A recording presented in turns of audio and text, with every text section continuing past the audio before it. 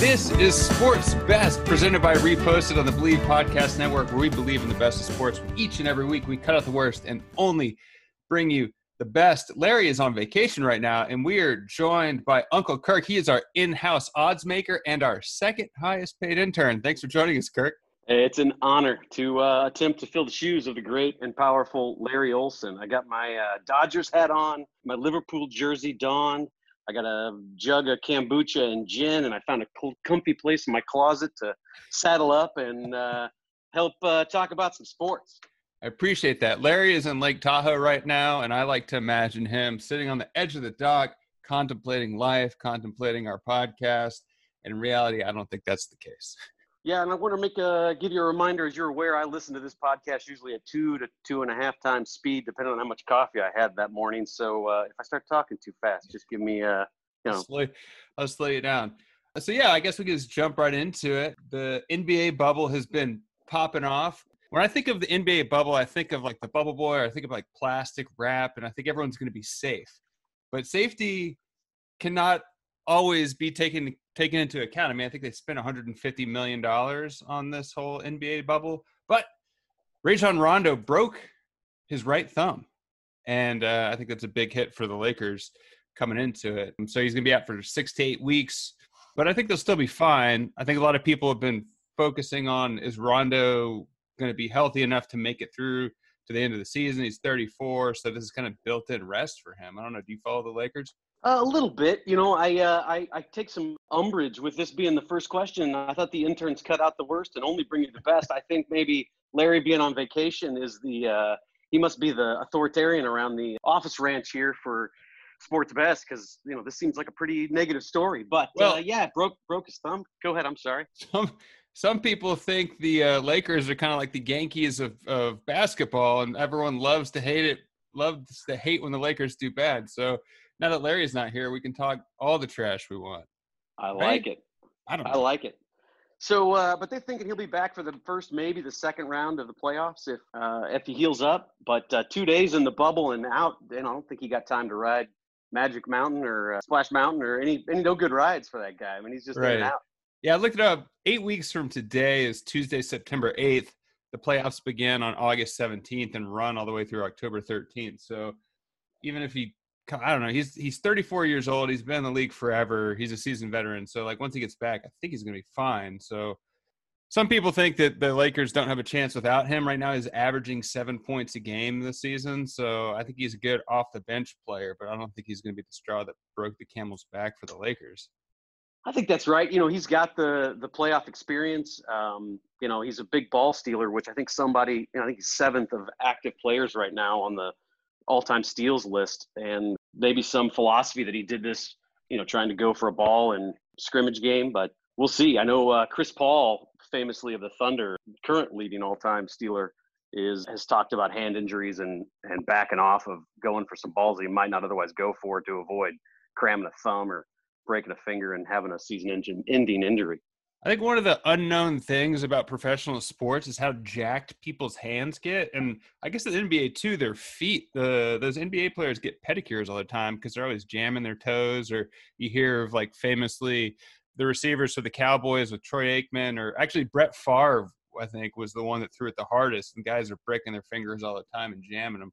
So it's not all soft hands and pillows all the time. You think they get colors when they go for those pedicures, or they just go like clear coat? I don't know. I think they probably just go for clear coat, or they go for the experience. I remember the first time I got one, I felt like I was missing out by not choosing a color. So I got a pedicure with color because I felt like I was leaving money on the table, and it was a bad deal. What color did you go with? I think I went with a dark blue. Nice. To bring out my eyes. Matched your eyes for sure. I did see he was posting some videos on the time off, Rondo was, of him doing some boxing training, and there's some rumors floating around out there too. I mean, he came back looking more jacked than Bryson DeChambeau on the PGA Tour, so it's possible he did some hand injury in the off time too. Maybe it was just like Tybo training. Yeah, he got it the rest of the way there. I guess they're doing all sorts of stuff in the bubble. They got one player ping pong. They got boxing training. I don't know. I feel like these guys might get bored. Yeah, I heard one guy got busted for breaking the bubble to find a Uber Eats or a DoorDash delivery guy last night, so I know they're trying to keep it locked down with the regulations, but it seems hard to me.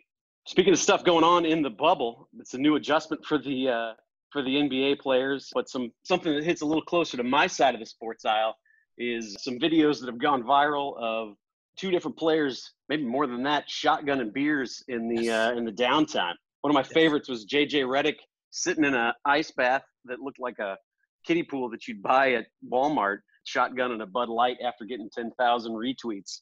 I don't know what to think about JJ Redick. He's like the Duke guy. He's kind of just been like a position player his whole career.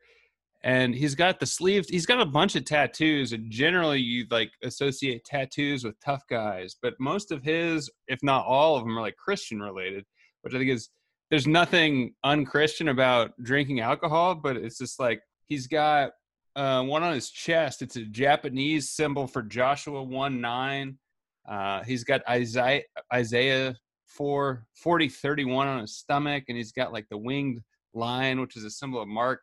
And so he's like this symbol of holiness, and he's just ripping beers. I like it. And kind of got his handed to him by Myers Leonard, the center for the Heat, that downed a Coors Light in 2.5 seconds. I know the John Elways are your beer choice if you got to have some sort of athletic event surrounding it. 2.5 seconds, pretty good for a Coors Light. That is pretty good. I think we've talked about this on the show before, but now that I have you, you were the architect of my beer mile, and you're the one that I wanted to drink Coors Lights. And you're the one that made me go Banquet because of the higher alcohol content. You also famously sold away the odds on the bet to Jason, and I didn't appreciate that. So I want to take this time to tell you right now, I don't like it. I stand by my decision. I feel like it was a good mathematical choice, and well, that was a highlight. That was a highlight of my last 10 years was watching the beer mile. I was more questioning the style. Like, is it better to go horizontal with the can like Redick, or is it more of a vertical move? What's your you want beer? To go vertical because it there's more pull on it. It keeps the surface tension tight and then shoots out the bottom. There's less tension when you do it horizontal. So these guys, not everyone can win the NBA championship this year, but a lot of guys can improve their shotgun time, which is important.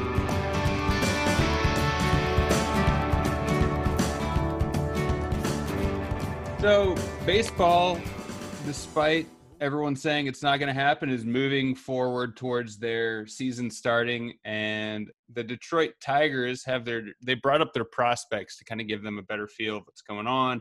And this week, Riley Green and Derek Hill both had crazy catches. Derek Hill was in center and dove, and his sunglasses flew off. But Riley Green, they're arguing which one was the better catch, but I think objectively Riley Green's catch was better. He's in left field. He covers all sorts of ground. He's completely stretched out and catches it over the wall. And if you have the frozen frame, it looks like when you're like a lock-in high school and you get one of those Velcro suits and you stick to the wall, like he is completely stretched out. And he's snow coning the ball over the top. It was amazing. Did you see that? I did. And, at one point, I think his entire arm disappears behind the fence. Yeah. Like if you pause it at the right time, his entire arm is gone. And the force with which, I guess, the top of the fence pushing his arm back in, he almost loses the ball out of the glove. But, like, that's some serious chops to be able to hold on to that thing and come down with it. Yeah, it's crazy. He's 19 years old. He's ranked third best prospect. But probably a treat for him. Mike Trout gave him some love. He reposted on Instagram. It happened. I don't know. Yeah, it was with a bunch of big eyeballs, right? Like the wide open eyeball like, emoji. Check it out. Yeah. Check it out. To me, watching the highlights, you hear the announcers talking over the game. It sounded like golf announcers because there's no crowd. I mean, it's just a preview of what's to come. It was only an inter team scrimmage, but it's weird, right? It is weird. I actually thought it was odd that they even had announcers doing the game. I was surprised to hear that was going on. I hadn't been watching any inter-squad broadcast, but it's like watching the spring game for college football. No one cares. Yeah, but yeah, to have a catch like that with no crowd noise is a unique experience. Well, and then the echo of the ball hitting the bat is crazy, and you can hear people yelling. And then Derek Hill, clip, I hear someone's phone going off in the announcer booth. It's like, what are we doing? Like, this is still professional, but maybe not. Yeah, no, for sure. You think something like this, and maybe not this one in particular, but this hit the social media, kind of blew up. Do you think somebody's say influence or crowd following on social media is going to have any impact at all on managers and owners' decisions to bring players up quicker or not? I mean, like, Jordan trying to get pulled up quicker because of his ticket sales and draw. Yeah, I hadn't really thought about that. I feel like my gut reaction is managers are going to be less likely to do it, but owners might be more likely to do it especially now that all of their revenue is going to be coming from for as long as there's no fans. It's like people watching. It's kind of like in acting, like if you have two people for a role and they're both equal skill, one person has 100 followers on Instagram and the other has 100,000, you're going to put that in because you have built-in marketing. So that's an interesting concept. But I don't know, baseball of all the sports is so old school that I could see that be it not coming through. It would take more of a sophisticated mind to be able to do that. What do you think?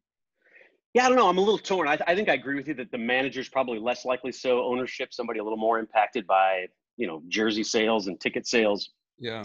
Might lean that way a little bit more, but baseball, and maybe this is true of all sports. It feels like baseball that there's just, hundreds and hundreds of guys that are nearly all the same of skill level. And so, like you're kind of alluding to earlier, why not pick the guy who's gonna draw in more crowds and sell more baseball hats?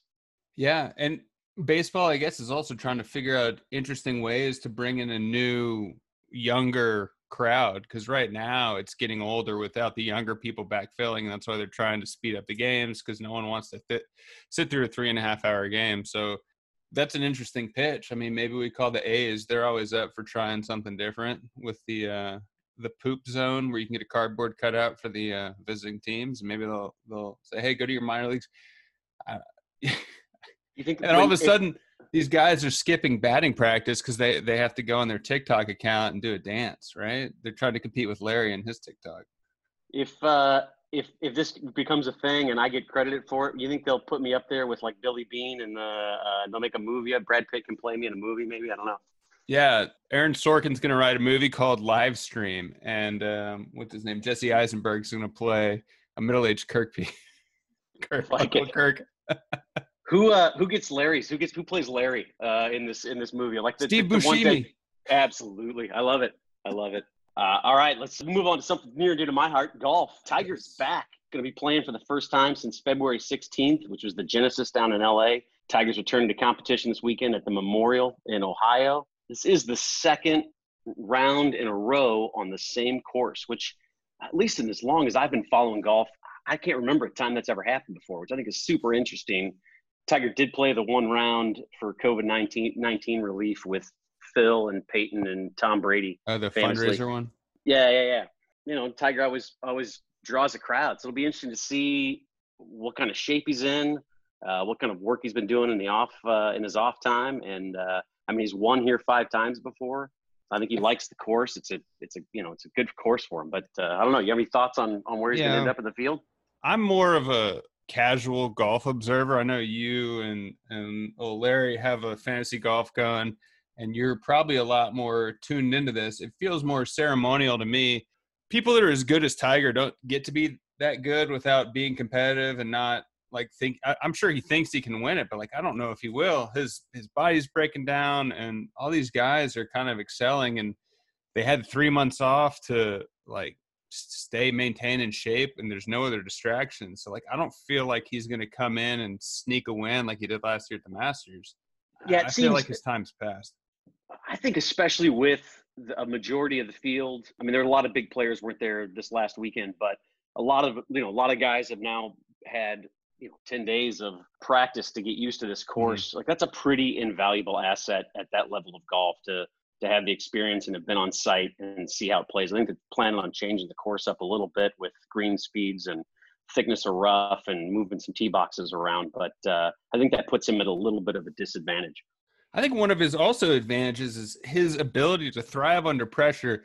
And I don't really know how much different it is now, but I mean, you have the cameras and you know everyone's watching you, but you don't have the gallery watching you anymore, which is a different mental hurdle that you might necessarily have to get over anymore, right? Yeah, and if even if that doesn't necessarily impact him, I think that level of crowd follow and I've been to a couple tournaments and seen the crowds that follow the guy, and it really is insane. And I think that works to his advantage, somewhat to what you're talking about, bolstering up his ego, and kind of feeding the energy. But it also is a detriment to guys that aren't used to playing with 100,000 eyeballs staring at them and trampling right in front or right behind them for the groups in front and behind. In fact, I heard one golfer say one time, the worst place to be is not actually with Tiger. It's to be the group right in front of him, because people start moving after they watch a shot. They'll bypass and try to come up, to see the next shot. And so he said, it's like you're always being chased by a herd of buffalo, and it's really off-putting. It's almost like he has a home court advantage everywhere he goes, because presumably 90% of that crowd is not for the other golfer in the pairing. It's going to be absolutely. Tiger. He's currently tied at 82 with Sam Snead for all-time PGA wins. So, I mean, he deserves to bypass that at some point. I'm just not sure it's this weekend. Who do you think is worse in golf? Someone that is talking on the tee box, or the guy that no matter what, every time the ball is hit, get in the hole? Oh, it's got to be the mashed potatoes guy.